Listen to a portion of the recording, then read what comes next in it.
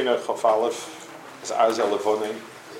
We've made it a kvias last years to speak about somebody, Adam Gadol, who was either killed in the war or went through it and so on. Two reasons why we do it. One reason is sometimes because of the trees you don't see the forest, and sometimes because of the forest you don't see the trees. When you lump it together and you say a lot of people were killed, a lot of people died, a lot of chashuv people, so it's like a person takes, imagine somebody takes a dish that he put a lot of effort into making it with 101 different types of spices and this, that, and you gulp it down. So, okay, yes, I ate the thing, I ate the fish, whatever it is, but tachlis, there's so much more to it. There was so much. Each eres was an eres, and being misboinen, some of the arozim have some hemshech, some arozim, we don't know the hemshech. Being able to be misboinen on each tree, on each of those arozim, helps us get a sense of churban, of what we're missing. We're not missing a lot of people. We're missing worlds and worlds and worlds. That's one angle of it. The second angle of it is that to talk about the Inyanim of the churban, to sit back in a chair and say this, that, the other thing, I don't know, who are you to talk? But something has to be said. And these people who were oisig that sugya, the people who lived that sugya, are the people whose words give us words for that, for that era, for that kufa. Whatever words we have should be their words. The only emotional integrity, the only something that doesn't count as yura, is somebody that went up in flames and said whatever he said. This year, I wanted to speak about somebody that many people know or heard, but it was a world, an entire world. His name was Rabbi Yosef Tzvi Carlebach. He was really the last Rav in Germany. He was Rav in Hamburg specifically. The singer is a cousin. He himself had a nephew after his. He himself has the Baal Chaim Tov Ruchim, a son, Reb Shlomo Carlebach, who's very chashuv Talmid Chacham, and of course Mashgiach many years of Chaim Berlin. They're all related. My brother-in-law, and his life, he was killed in the war. It's an incredible life, mitzad what he did, and mitzad how he approached the Yom Adin V'Neira, and the Divrei Torah we have from him, and so on. Most of it, his son, Reb Shlomo Shlita, he recorded it. It's a few hours recording on it. He put out two books in English. One is biography, Ish Yehudi, and one is translation of his German writings into English.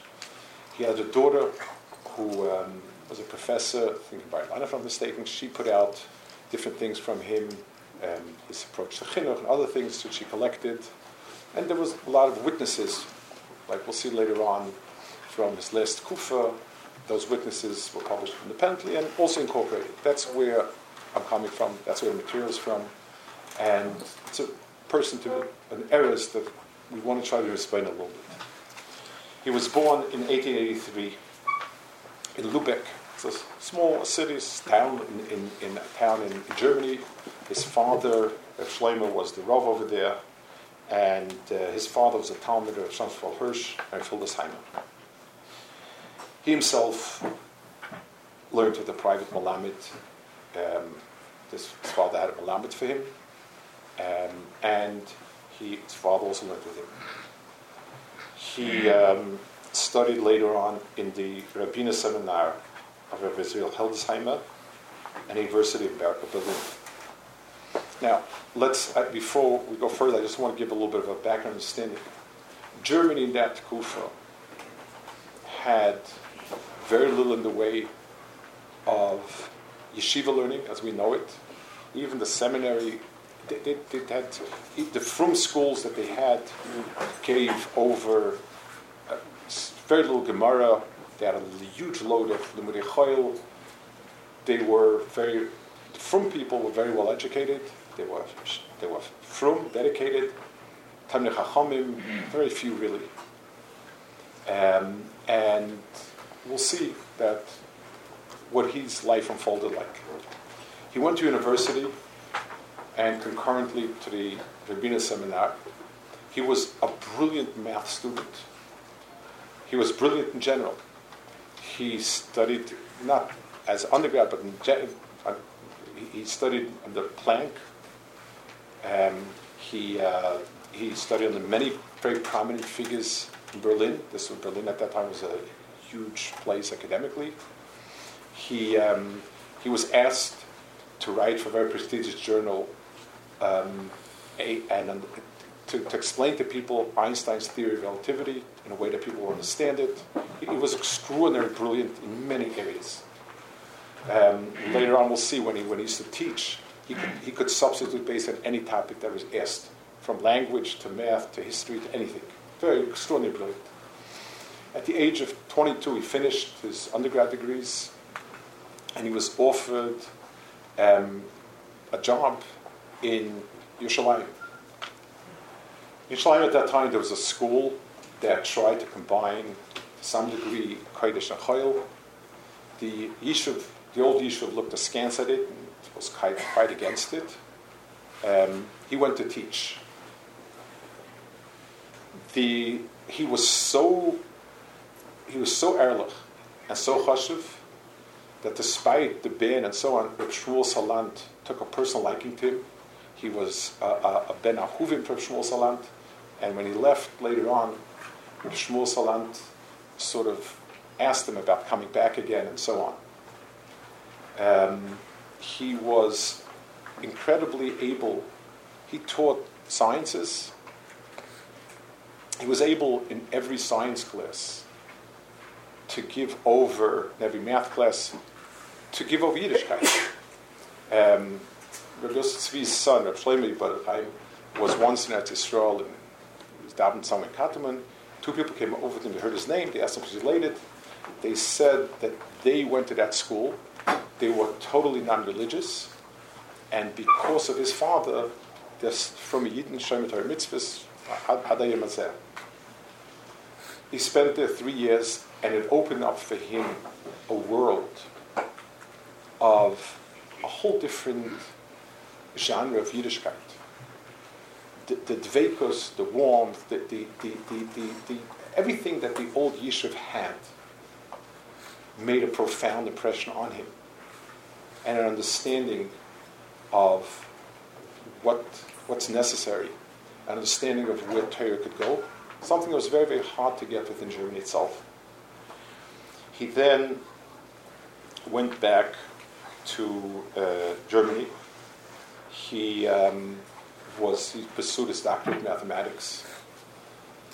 He was drafted in World War I, and he was put in charge of building a school system for the Jews, for the frum Jews in the Baltic states.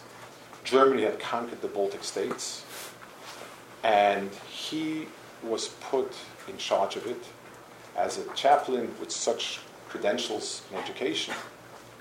He was put in charge of making a school system. Lita, in the Baltic states especially, Lita of the Baltic states and the other parts of Lita that fluctuate back and forth between Russia and Poland and so on, basically had Yiddishkeit and Jewish education had fallen apart. The big yeshivas were in parts of Lita, but girls had zero education.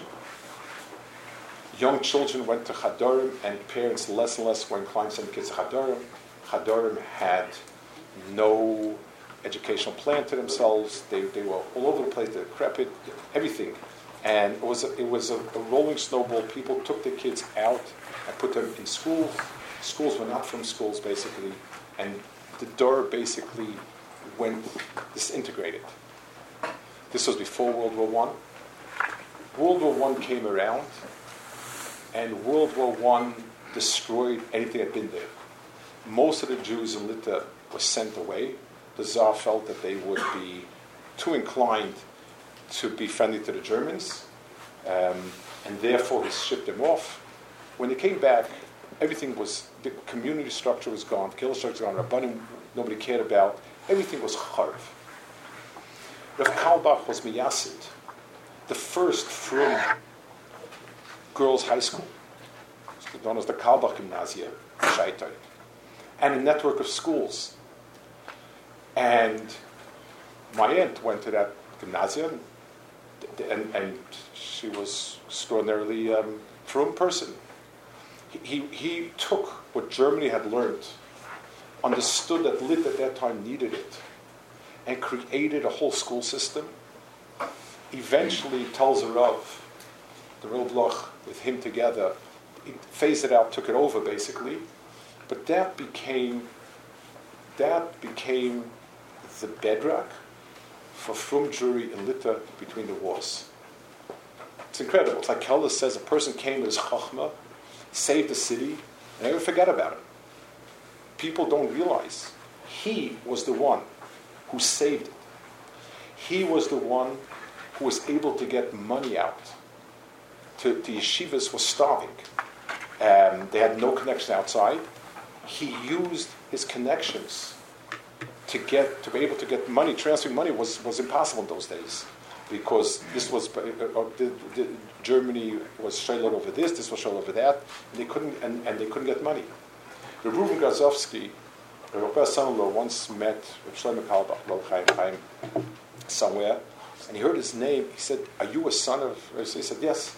He said, "If not for your father, all the yeshivas would have been closed down in Lita." He said, "Your father was the one that was able to get the money, to be able to channel it appropriately, because he had such a high position," and so on. He was extremely diplomatic. He knew how to get his way, but he also could speak emes. There was a story there that the Germans once brought a group of East European, Russian, Polish prisoners to daven shul. The Jews were allowed to daven shul, and in shul they had on one side German Jews sitting, on one side the East European prisoners of war. And Rav Kalbach spoke very strongly. He said, "We didn't ask for this war, pitting brother against brother. Yid has to fight against the Yid. But now the Hashgacha put us together. Maybe it's we, the German Jews, need to learn from the East European Jews. You need to understand something," and I want to talk this out. German Jewry, from the least observant to the almost very observant, had a lot of disdain for East European Jewry. Ostjuden, those who even lived there. They felt themselves superior, nothing to learn from them, and it's very fascinating, because Germany borders on East Europe, and it was really light years ahead in terms of modernity. But he had met and seen the yeshivas in Europe, and he understood that that's the neshama of Yiddishkeit. And without bringing that into Germany, German is dead. He took with him, when he went back after the war, he took with him an Adam Chashav, a Binav, from Lita, with 2 or 3 other people, and wherever he was, a Rav or whatever, he made a yeshiva and had him be the Rosh Yeshiva. In other words, his exposure to Eastern Europe made him understand that maybe the guf of Yiddishkeit, Germans are better at sculpting the guf, the structure, the curriculum, and so on, The neshama of Yiddishkeit is over there. And he made the point of it. The Germans were not happy with that speech when he said that, we didn't ask for this war. They held it was a still pacifism. They sent them away. Baruch Hashem, they had to use a lot of protection. For a few months, they sent him to the front. They got him back. But his putting one foot into both worlds was him. So he gets him saved. Litvish Yiddishkeit. For Lezacha, no one remembers him. No one knows. My father remembered. My father's born in 1903. He put down the seminary, he put down the school system, the school structure, and Telz took it over and ran it. The Yavnes system and so on. This was his doing. And he understood that if Yiddishkeit is to remain, the neshama is someplace else. He brought this Rabbi Binov and 2 or 3 other people, Bachrim, wherever he went, and had them make a yeshiva of some sort, a besmerish of some sort. He would defer to him. He also, later on, 1930, 31, he got very involved in Aguda. And the main issue was money for the yeshivas in Eastern Europe. They were poor. The situation was very difficult. And they didn't have connections and everything. So there were a few German Askanim who got very involved. And he led a fact-finding mission, so to speak, to look at the different meisters in Eastern Europe. It's a masterwork. It stands Yemazeh. He describes to German Jews what Yachal is, what Chavetz Chaim is. They sat by the Chavetz Chaim, Reb Chaim Oizer, Slabodka, all of these yeshivas, all the Olam HaTorah. It was under he needed to portray it as a fact-finding mission. But Tachlis, it was education. He needed to educate why the German Jews and those in Western Europe, maybe America, who had resources, needed desperately to support all these meisters. Because this is Kimitzin Teitzesera of these places. And he was the one who understood it. He knew how to write it in the German. I don't mean the language, I mean the whole Metzias of it. And he was the one that his own neshama was yearning from there. That was him. The war was over. He went back to, he went back and he married his wife. He was old already. Her name was Lotte Preuss. Her father was a very early Yid, a doctor. Her father Julius Preuss had written a book explaining different biological terms in the Gemara, what they refer to, what they mean, and so forth.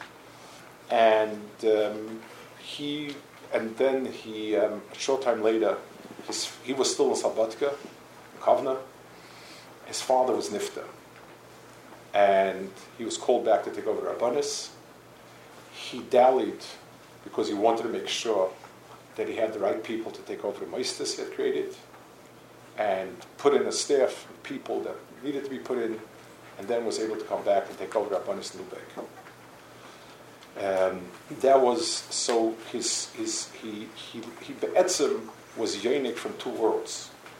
He had the upbringing of the German Yid, and its best, and he saw what Yidden, like Reb Shmuel Salant, what the Deya looked like in Yerushalayim, and what the Olam HaYeshivas looked like in Eastern Europe. And in many ways, probably is what gave him his unique stature.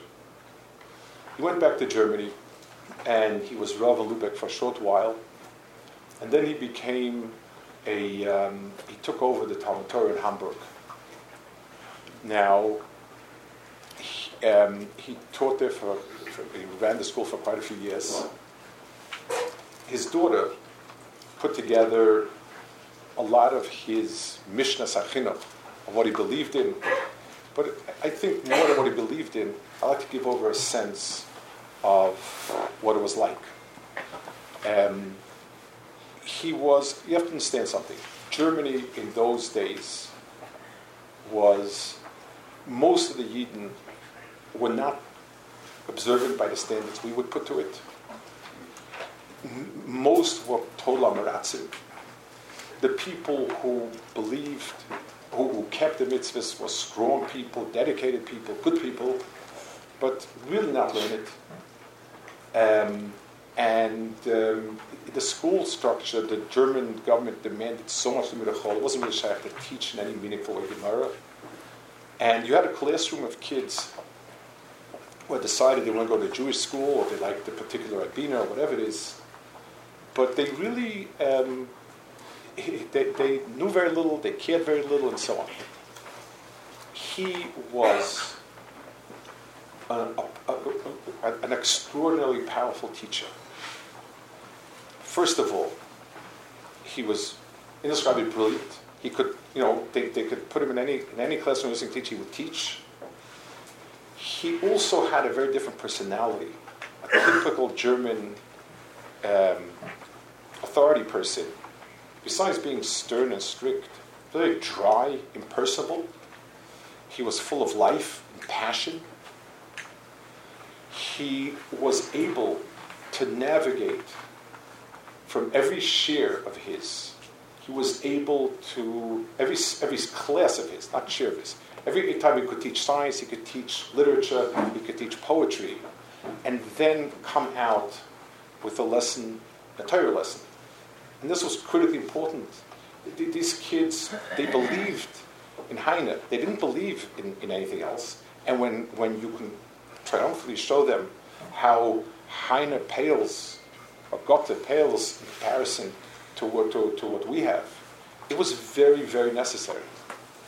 And he had a profound impact on his kids. There was one more aspect of his teaching style that was incredible. Whenever he would teach a Limudei Kodesh class, it would always finish with what they called in German Andacht, which translates either as prayer or divine service. He would say he had a remarkable voice, Karl Vaxhav, and remarkable emotional depth. And he would pick a pasuk that sort of encapsulates the lesson that they learned and sing it together to class. And they write the biography. Most people who remember being in this class, they'll remember a song that he taught them. And he said, a lesson that's taught with a song is forever inscribed on the hearts of a child. It's a whole different world of neshama and emotion and regesh kedusha brought in together. He ran that school, and then he was elected Rav of Altona. Altona was sort of a small, much smaller town, I don't know, than Hamburg. There used to be three communities together. Altona, Hamburg, Wolfsburg. They were together. He became Rav of Altona. And at some point later, in 1936, he was elected Rav of Hamburg. This is the final part of his life, or really the beginning of the final part of his life. We'll talk a little bit about some of these things over here. In 1933, Hitler came to power. Hitler came to power, and basically the end began. German Jewry could still emigrate, and people knew that staying there was not good. On the other hand, German Jews were extraordinarily assimilated in terms of emotionally assimilated into Germany. The struggle of the Jewish Germans and German Jews was a major issue. There was haste. It was that's what it was. And when Hitler came to power, a lot of Jews decided that the best thing to do is to opt out of the Jewish community. They didn't want to become Christians. That was no longer important. It wasn't something that was, that was important by the Nazis and for them. But they would simply walk out of the Jewish community. And one of the first things, so in this Tkufa, 35, so 31, 33 is when when Hitler came to power and things started going from bad to worse. He wrote a letter. He wrote in a yearbook of Carlebach the following. He says, in such a time of distress, you want to leave the Jewish community and have the people and abandon the people struggling? What kind of respect will that generate from a goy to you if he sees that a representative of the community abandoned and betrayed his own people? I am accusing you in front of him. You are the enemy of the Jews. You're the anti-Semite. You're the ally of Hitler. No Nazi slander can affect the covet of our nation, who believes in a single God, in a moral world, and in mutual respect. But your betrayal, your treason, that destroys the covet of Klal Yisrael and its internal harmony. Leaving the community today is like converting the old days. Both of them have the lowest of the possible drives, selfish and physical. If you have even a spark of self-respect and dignity, and a smidgen of Hakaras HaTov for who you are and the covet you deserved, you need to recognize that you must remain faithful to your community and to give and to sacrifice willingly on the altar of love and spirituality of Klal Yisrael, and so on. People were beginning to want to leave. They didn't want to leave Germany. They could have left Germany, but he wanted to stay in Germany and stop being Jewish. He had and included himself that entire gamut of Kehillah, whether it was in Altona, whether it was in Hamburg. That's what the Kehillah was. It ranged from people that never did anything, and they just declared themselves as Jews, and now they want to take that step and undeclare themselves as Jews, to people that were Shloimeh, Emunah Yisrael, and even Chashva people. In 1935, he was able to take, because of a whole series of things, he took a trip to Eretz Yisrael. He was asked and begged to stay there, everyone knew that the sword is hanging over Germany, and people were leaving in droves. He decided that a Rav does not abandon his community.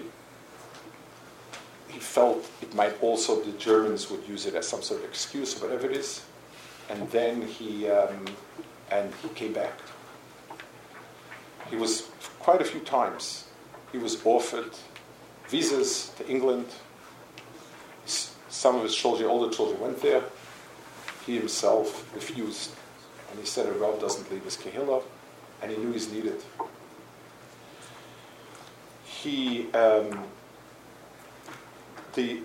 Berlin, at that point, offered him a rabbanis. Berlin was the city in Germany. And he told them he would take the job, but anything that has to do with Yiddishkeit is his domain. They agreed. They were so desperate, people had left, and he was such a towering figure. His oratory, his German, his credentials, everything about him was big, and they wanted him. And he looked at the shul, and he needed two tikkunim about where the Amud would be, where that would be, and they said, why are we quibbling about small things. You'll come and then we'll talk about it. And he said, no, his principle is halacha is the Rav's domain, and that's it. And at the end, he didn't take it. Hamburg came and offered him in 1936 Rabbanis, and that's when he came and took the Rabbanis. Germany in 1936 was dying. People were beginning to leave and to leave and to leave. People would see the handwriting on the wall. And people really, he didn't take for himself, and he was taking on a Rabbanis that was really going to be shepherding people to their end. And let's hear what he says on the installation speech. There was a magnificent ceremony. The shul in Hamburg was an incredibly beautiful shul, considered possibly the most beautiful shul in Germany, in Europe. And the ceremony was the way Germans make a ceremony, all pitchifkis. And then when he got up to speak, he spoke about his Rebbeim. He spoke about what he saw in them, the tremendous Talmidei Chachamim, and the tremendous Anova. There's a very big thing with Anova. He used to write letters to his children about how he's happy with how humble they are and so on. And he said, my ideal of a rabbi was molded after these men. He says, if the message of Torah will resound forcibly from my mouth, if I can make the words of Torah as clear as possible, that can only be with Siyata D'Shmaya. I'll try to let everyone experience the magic and peace of mind that comes with Blat Gemara. Success, however, depends upon a supporting hand from on high. But what I do pledge to you this hour is as follows. He quotes a pasuk from Zechariah. Koyam Hashem tzvokis, bayomim ha'heima, asher yachziku asar anoshim, b'kol l'shonos hagoyim, v'yachziku b'chnaf ish Yehudi leimar, neilchi mochem, ki shaman elkim mochem. There'll come a time when 10 people from all sorts of goyim will grab onto the tzitzis of a yid and say, go with us, because we've heard that God is with you. He quoted that pasuk. And he says, what I do pledge in this hour, and what is my heartfelt aspiration and longing, is that my house and my heart will be wide open to everyone. I will cry and laugh with you, and bear all the anguish of your soul with you. I will regard the honor of having been called to this rabbinical position only as an obligation to relate towards everyone with simple menschlichkeit. Zechariah too does not predict that those seeking God will choose as their guide a prophet or a priest or a master of the law, but they will hold on to an Ish Yehudi, a Jewish person. Similarly, I assure you that whoever hopes to find in me comfort and strength may be certain to find in me an Ish Yehudi, a Jewish brother. Those words were kept to the last dot in those words. In 1936, he was installed as the Rav in Hamburg. And then in 1938, Kristallnacht happened. It was over Hamburg.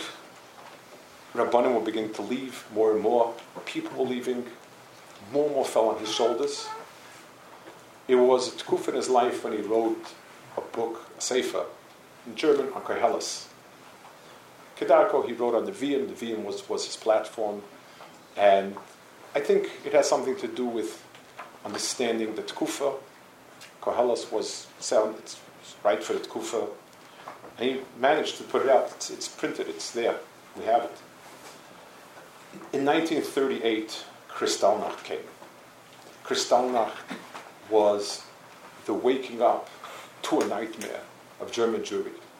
Till Kristallnacht, they still people, yes, no, bad, worse, better. Kristallnacht was an incredible pogrom. Someone came and told him that they're burning the shul down. He ran. The shul was being destroyed, burnt. He came in through a side entrance. There was a small side entrance for the Rav, which led up to the Yom Kodesh.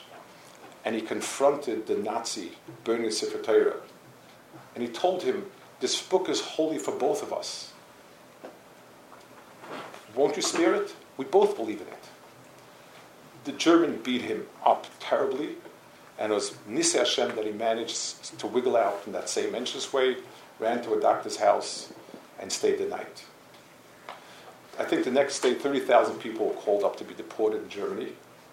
He was sure that he would be called to be deported, and he dressed in Big Day Shabbos. His son, telling over, was asked why. He basically said, think about it. K'dosh Hashem mechubed. When a person goes to Mikdash Shem Shemayim, Big Day Shabbos. This is the high point. This is. He wasn't. And he would stay with the Kehillah as it was dying and falling apart. He was constantly encouraging and so on. They rededicated a few months later another shul. There's a picture of him rededicating it with ceremony, with this, with that. He was an upbeat person, and he always held. And his point that he makes in Koheles is, Koheles doesn't deal with death for death's sake. It deals with death to give us a lens to focus what life should be lived. Matzah baking, there was one matzah bakery, on and on. He spent his time visiting people in jail. The Germans were constantly jailing people, deporting people, helping getting visas for people, getting them out, and on and on. In 1939, his wife got visas for the kids. His wife took the older kids to London, to England, and had them put up with families. People there pleaded with her to stay, and they said, they'll get everybody else out. And she said, if the Rav's job is to be with the Kehillah, then my job is to be with the Rav. And she went back. He had a lot of fights and struggles in that Kufa. He had to, on the one hand, be mechazik people. For a German to be considered a second class, third class, to be considered different, they were very conscious of pride, they conscious of being German. The yellow star that they had to wear, that was horrible. And he spoke about it. And he spoke about being proud of the yellow star. Mitsuyonim Sham. The Germans made a gzeir that everyone had to have a name, a Jewish woman in Sarah, in Israel. He proudly used to sign like that. And he spoke about being proud of it. He once mentioned in a speech that Tzara Yehudim said that the Reich is going to last 1,000 years. And he spoke with a lot of courage. He said, whether it'll last 1,000 years or not, I don't know. But the one thing I can tell you, that in 5,000 years from now, Yidden will still be saying Shema Yisrael and be learning Teres Emes, because Torah is Teres Emes and Torah Nitzvos. He would go from October 41, Jews began to become deported. Now, in that Kufa, as things were winding down, there was a lot of fights. He had a lot of struggles in the Kehillah. One of them was they had appointed the board that ran the Jewish community had decided that kosher meat is too expensive, what's not available, and therefore they need to give treifa meat in all the moistus. He came to that meeting, and he spoke extremely forcibly, and he and insisted that it's not yitochen that a person that they should have treifa meat. They told him it's Pikuach Nefesh. He said, my children have not eaten meat in years. Baruch Hashem, they're fine and well. It's not Pikuach Nefesh. And they overruled him. He said that we're living in a tkufa of divine mishpat. We need to uplift ourselves and to show that we're worthy of struggling with it. This is a tkufa where HaKadosh Baruch Hu is judging us and testing us. And we need to show ourselves worthy of it. Everyone needs to be a shutef to this Kiddush Hashem. He was overruled, and the last words, the Pinkas HaKehillah of Hamburg, are his words to protest and saying we live in a time of mishpat when we have to live up to the occasion, not run away from it. A sense of what it was like. The person who ran the meeting, who was the head of the Jewish organizations, was a very assimilated Jew who had tried, he had felt that the Nazis would be very, very comfortable with him because he's such a German Jew, such a German person. And at the meeting, when he tried to use different arguments, Karl used different arguments, one of his arguments was, how can we feed the kids treif when we're teaching them in class about the chiyuv tit kasha? It's a contradiction. So he answered, well, they should stop teaching them that. That was who he was dealing with. As a sad ending to that story, this person was slated to be deported. The night before he was deported, he and his wife committed suicide, which was unfortunately quite common amongst Hamburg Jewry. And he wrote, we had just been given the notice to be deported from Hamburg. Living away from Hamburg, our home city, is unthinkable, therefore taking our lives. And he left the tzavah that he should have a simple ceremony with no Jewish additions to it whatsoever. That was the ktseh of where German Jewry had Lo Aleinu fallen apart on. And this was people that he had to deal with. And he dealt with it. And he dealt with it with chachma and with strength.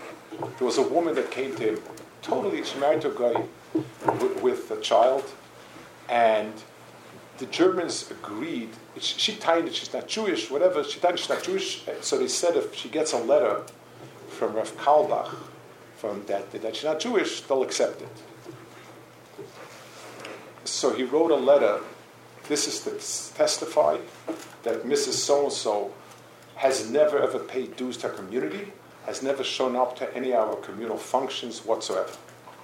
Signed, and they accepted it. On the one hand, saving a life, he should. On the other hand, to take some. So with Chachma, he said she never paid dues and she never attended functions. But that was the people. That was the range of people. The Ruach was there. And he had to constantly go back and forth between being mechazik people and standing firm and strong. The people wanted to leave totally and check out a community, which at the end they couldn't. The people who tried to bring in the parfis and so on. He stood very strong and spoke constantly. There was a ben Adam Lechavere that bothered him a lot. And he spoke about it. And I'll read in one of his powerful speeches, which has a lot to do, I guess, with German mentality.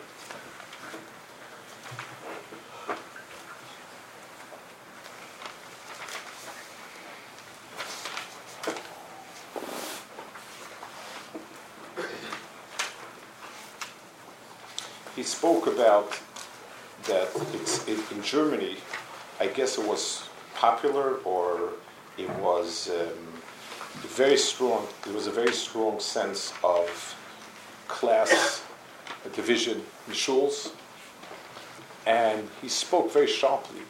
He said that people are beginning to return to the shuls because of the pressure of the times. People want to be misguided. If they come to a shul where there's a caste system, and the wealthy people are the ones who have it, and the important people are the ones who have the aliyahs and the kibbudim and the this and that, and the other people left out, it will drive them away from Yiddishkeit. And everybody has an achrayus at this time to welcome in. A way has to be found where everybody can be incorporated. It spoke very strongly about how people rejected other people and so on. In October 1941, they began deporting the Jews from Hamburg. The deportation was mostly, I believe, if I say correctly, to a place in Latvia called Jungfernhof. And the Rav went down with every train, spoke to people, was mechazik them. They were able to take food to them. It was a little bit, the going there was a little bit more menschlich than the Polish and the others. So they arranged, everything was organized to get them some food, clothing, whatever they needed, and the Rav would be down to see off every train. On December 6th, his turn came. Him and his wife and the kids are with him, including Reb Shlomo, who lived through all of it and lived through many more camps afterwards and came out and so on, ended up learning Shivas. But that was in 1941, December 6, 1941. Going onto the train was at least menschlich. It was something that it was still Germany. So despite everything, but it was heated, it wasn't cattle cars. They picked up passengers along the way, including a brother of his, Reb Shimshon, from Lubeck. They traveled a few days through Lithuania, Latvia, and finally they emptied out the train in Jungfernhof, and they went from something that's could be categorized as somewhat human to the same type of matzav as the Polish Jews, the Lithuanian Jews, to Gehenna. The doors open up, the dogs, the guards, the hitting with the guns, the whole thing. People were devastated beyond words. They'd come from some humanity into a shoyl tachtis. And they were forced to march 3 miles through snow, through bitter cold Latvian winter, to the camp. Reb Yosef Karlbach held on to his brother. His brother's older, not in good health. He helped him schlep through the 3 miles, and his brother collapsed and died at the entranceway to the camp. He quickly got him a kavura, said a kaddish, and passed him to the last person that had some semblance of a levaya or kaddish, whatever it is. And then they were pushed into barracks. He was given a special accommodation, like a little hole someplace. He didn't have to be with everybody else. He said, I'm with everybody else. When I'm with everybody else, I can mechazik. And he did use that little hole for whatever it was, for different getting together, whatever it is. But he was with everybody else together in the barracks. It was a concentration camp. People were stuffed together, inhuman, undignified, everything.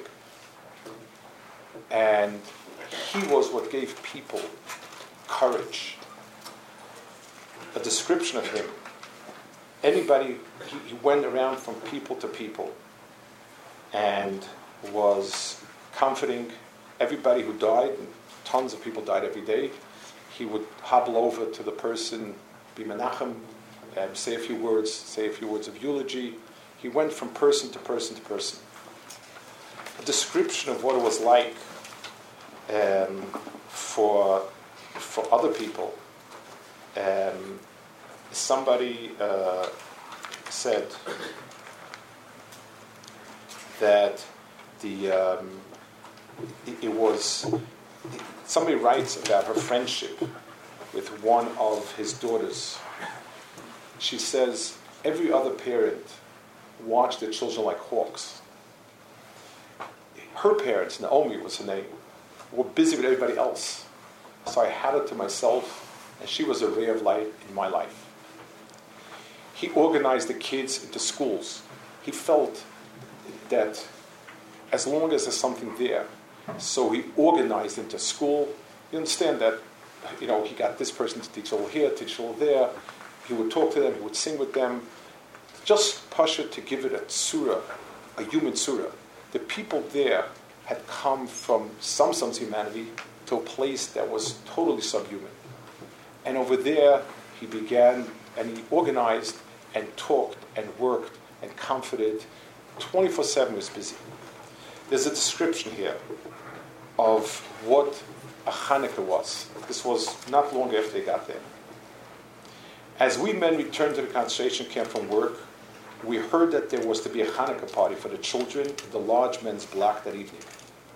Rav Karlbach gathered all the children together to celebrate the Feast of Lights with him. The wind howled, and all was cold and bare. Everyone stood crowded around the stove, wrapped tightly in their coats. Then suddenly the bright voices of many children in their wretchedness and misery resounded. The chief rabbi stood amidst the children, holding two small boys by the hand. On the stove in front of him, 2 candles burnt. The old familiar melodies that we once sang at home rang out. The singing ceased, and Dr. Karlbach began to speak very quietly, which held all spellbound. The entire block was silent while he spoke. Here and there people sobbed convulsively and dried their eyes at his consoling words. After the final prayer, he distributed little bags of sweets to the children. Their eyes shone as they were led from the large men's block by a nursery school teacher. Rav Karlbach also arranged bar mitzvah ceremonies over there. And then again, they had religious services, they taught them lessons, speeches, with something extra from the kitchen. Rav Karlbach did his utmost on these terrible circumstances to instill in the bar mitzvah boy his new status and duties, and to celebrate this day happily within the circle of his gathered relatives, relations, and friends. One was not conscious that this room was a cold store. Warmth simply radiated Rav Karlbach. He also had a shir in Sefer Eov that he gave, which he felt was very apropos. And he spoke about suffering. Were there to be no suffering in the world, humanity would be born into paradise and life would have little purpose. God did not create suffering in the world as punishment, but as instruction to humanity. Humanity's task is to toil for the exterior and interior perfection of the world. The greater the task God sets mankind, the more severe the trial of suffering. He would tell people, he writes also, they would tell people, you have to mechal Shabbos. This Chol Shabbos is not necessary. He would paskin Chol Shabbos. This same person who sits so strongly against eating treif in the moistus, a woman writes that he urged her very strongly to eat the treif.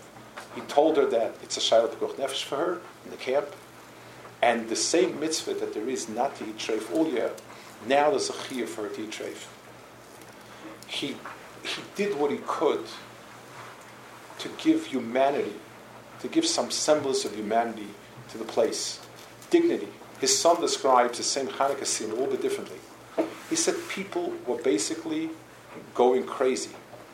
They had come to a world that was they walked straight into Gehenna, and people were losing it. And he walked into the barrack, the same Shlomo Karlbach writes, the same scene, the way he describes it in person. He walked into the barrack. He says there was utter chaos and pandemonium, and some people were like almost crazy, ranting. People yelling to us, and slowly his father began speaking, and quiet descended.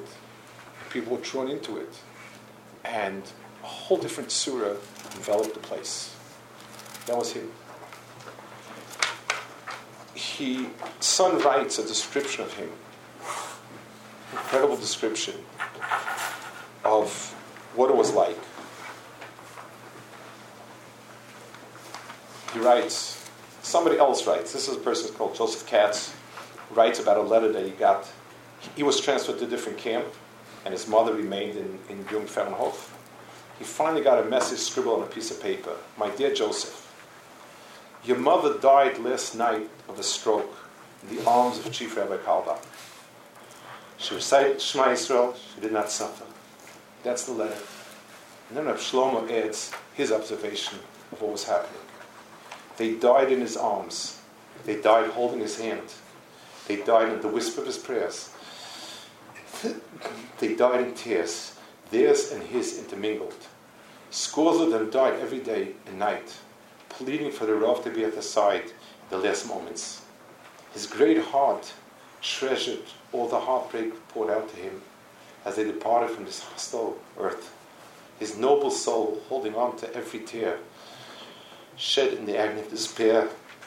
He carried the sacred burden with him, and when the call came for him to ascend to a higher world, his outcry is to a higher world. No outcry shall be lost, no tear shed in vain. That's what his son described. His father. His father was there to see that if HaKadosh Baruch Hu gave a few more months of life to people, that a child who maybe never ever before learned Aleph Beis would sing a Hanukkah song, would have a bar mitzvah, would hear what it means to be Yid, would understand what Kiddush Hashem is, would go in, people would go in understanding that there's a much bigger picture to life, that this Gehenim is not a Gehenim for Gehenim's sake, a stepping stone to something else. That was his life. As his own turn came, there was a woman there. So a week before he was called Ches Nissen. A week before that, he realized that they told him they're going to be moving them.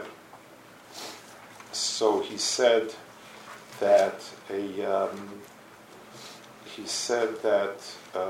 needed matzah, didn't know where they're going to. So there were a few people in the camp who worked in some sort of auto shop where they had access to a fire. They engineered some sort of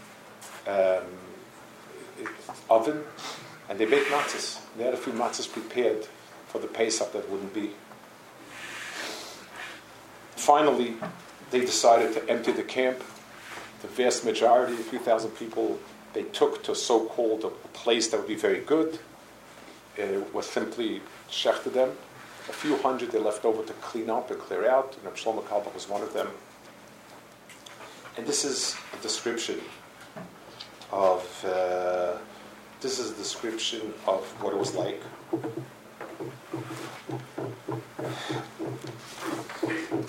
This is a woman writing. She survived. Her name is Betty Wilner. She took us on the ominous day of deportation, 8th Nisan. Betty Wilner took a stroll around the camp with Rav Kalbach as he wished to impart his final instructions regarding the sacred books. He was very worried. They had been able to take, like I said, for the one exception in this camp, they were able to take food, they were able to take clothing, they were able to take Sfarim. There was Sfarim there. And he was very worried. He would leave. What would happen to Sfarim? Shemes, Kedusha, the Sfarim. So he took her to be able to, she should take care of it. And he spoke with her. In this way, and he was strolling around the camp with her as he wished to impart his final instruction of God's sacred books. All of a sudden, Mrs. Kalbach came towards Rav Kalbach from the other side of the so-called Hamburg Blacks. Their final parting was emotionally expressed in words of profound love and sincere admiration, which Rav Kalbach, knowing of their impending separation on earth, imparted in all-embracing warmth and devotion. These words that I overheard, due to my proximity, are so transcendental that I do not wish to repeat them, but to keep them in sublime remembrance. I just want to think of it. He's busy with a woman in the taking care of the shemus. He's walking around which boxes, where, what, when. His wife breaks out and speaks with her words so incredible. And the other places it says they asked this woman, please write these words, make a mark. She refuses. She says those words are so holy, they should never be committed into, they shouldn't be words. And this happens. For all I know, he may have continued giving me afterwards instruction with the Shemus. How do I understand it? My first reaction was, love Dei Barnash. It's not a human being, it's a malach. And I said to myself, no. A malach can't do two shlichus. A human being can. Koil shata raglov. You could be standing in your most profound moment of this world life, telling the woman what you think of her, and all of her loyalty, and your admiration, everything, and you be worried about the shemus. The Gemara says a person has mokum on his head for 2 pairs of tefillin. If you're an Adam, and you have a tzuras Adam, then there's a mokum for 2 pairs of tefillin. Then the profoundest and deepest of emotions, and the necessity of taking care of shemus, the chiv, to take care of geniza, it's not a stira, it's incredible. Then his son writes, his son says in the that he asked his father if he could go with him, and he said no. He said his father told him to stay, and then his father gave him a hug, a long hug, and wordlessly walked away. As men and women were separated from one another, the Rav bade in motion farewell to his wife and daughters that we saw about. He then embraced his son for a long moment before joining the column of men being loaded onto the trucks that were transported to destination. The Rav walked, tall and somber, his tefillin bulging from his right pocket, and a bundle of the matzahs they had baked from the left one. Exhorting his brothers and sisters who were playing Shema Yisrael as they died al Kesh Hashem, the Rav returned his noble and pure neshama, created with echad. That was incredible life. I mulled it over. I had 2 thoughts about it. One was,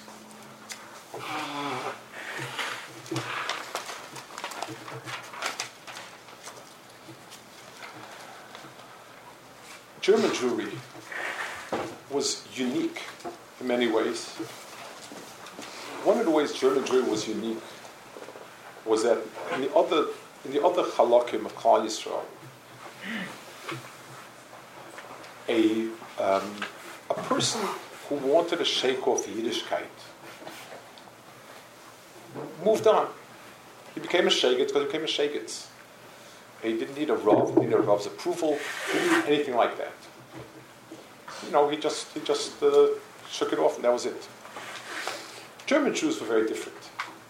Unless a Herr Rabbiner would tell him that it's appropriate what he's doing, he wouldn't feel good about himself. Unless there would be a community that would certify and validate that his Yiddishkeit is good Yiddishkeit, he wouldn't do it. Hamburg, unfortunately, had the first permanent Reformed temple, which was founded in 1880 and lasted 120 years.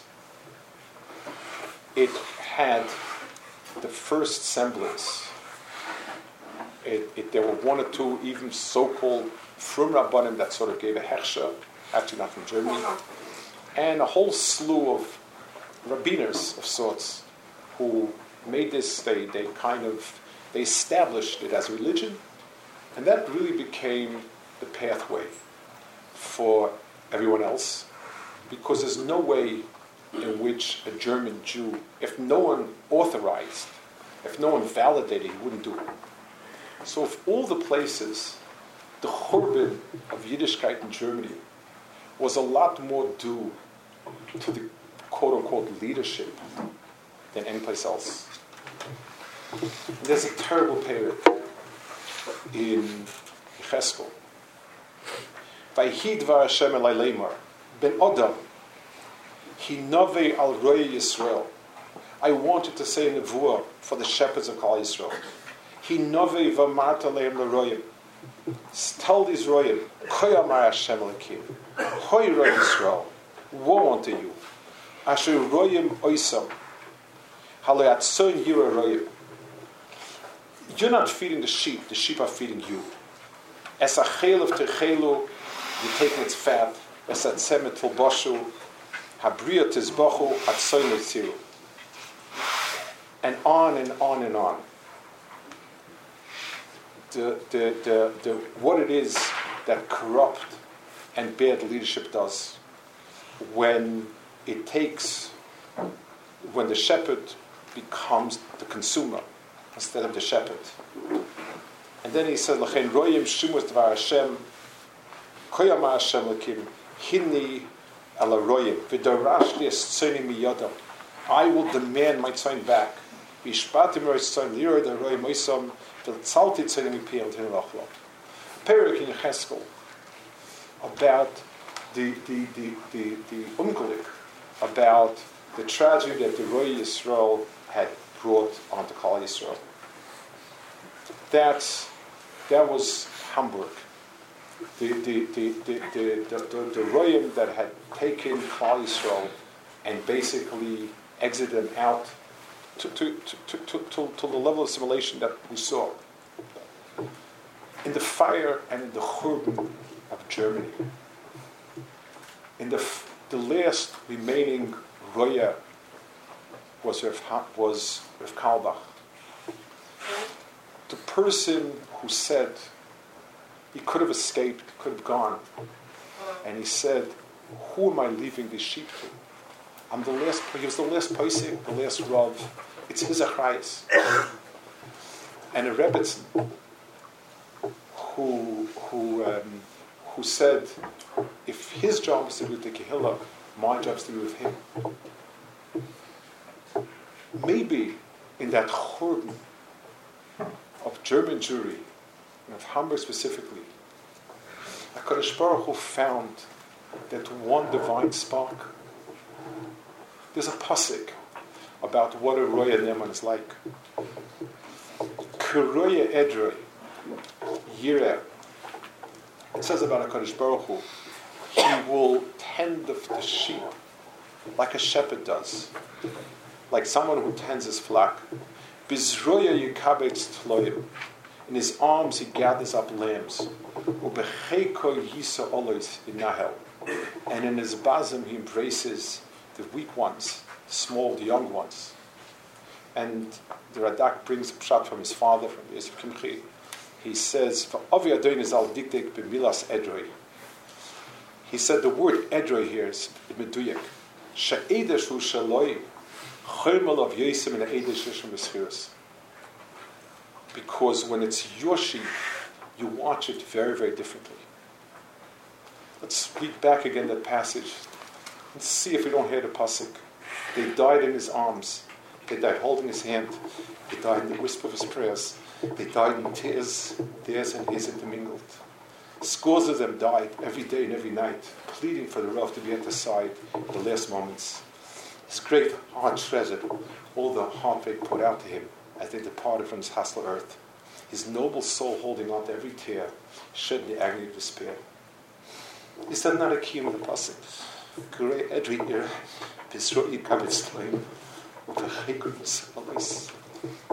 Maybe that terrible churban, when all the royim fed themselves, the covet, money, whatever it is that they wanted, destroyed the tzibur, Shevet Klal Yisrael. That churban, after all the fire had taken all the chaff out, one kernel of a roya neman, somebody who stood strong with emes and embraced with warmth. Person was mevatan and could and could say, now we have to say nefesh treif, now you have to eat treif.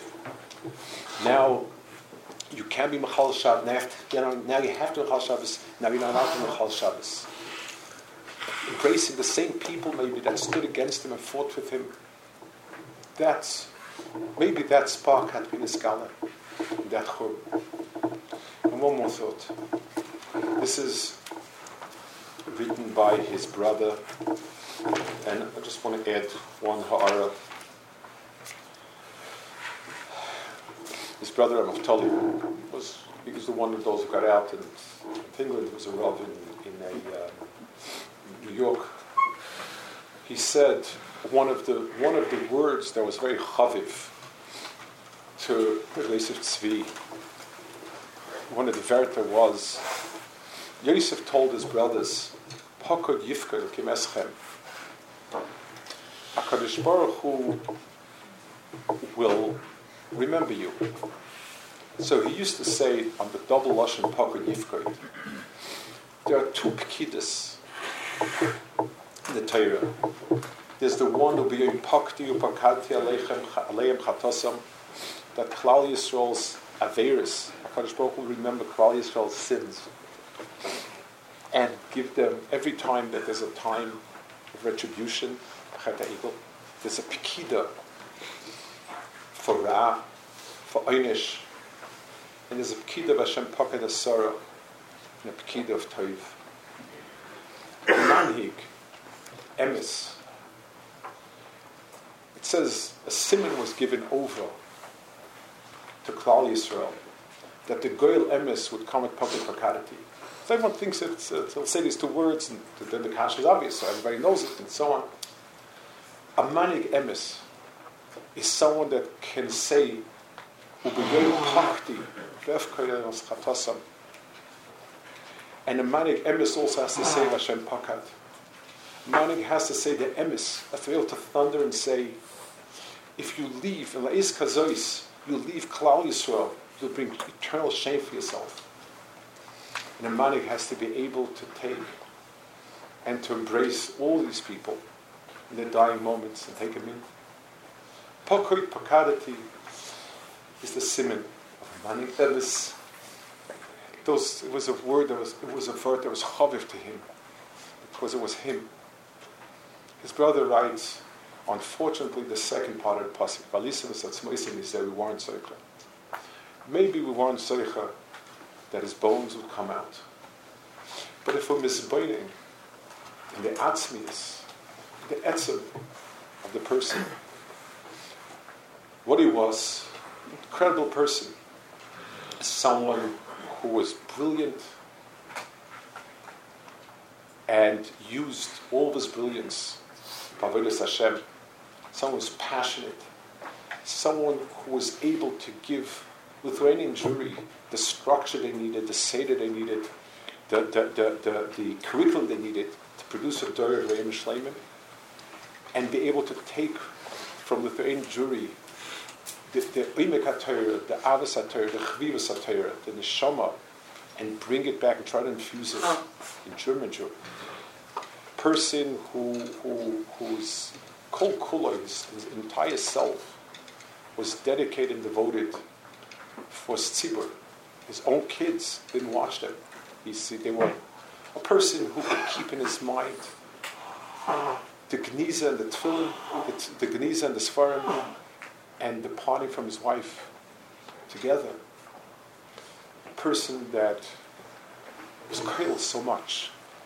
Maybe ish kverker, for able to absorb some of it, then the etzem remains. If Alisa Smoisai, then we took something out of that fight, out of that korban, and did something with it.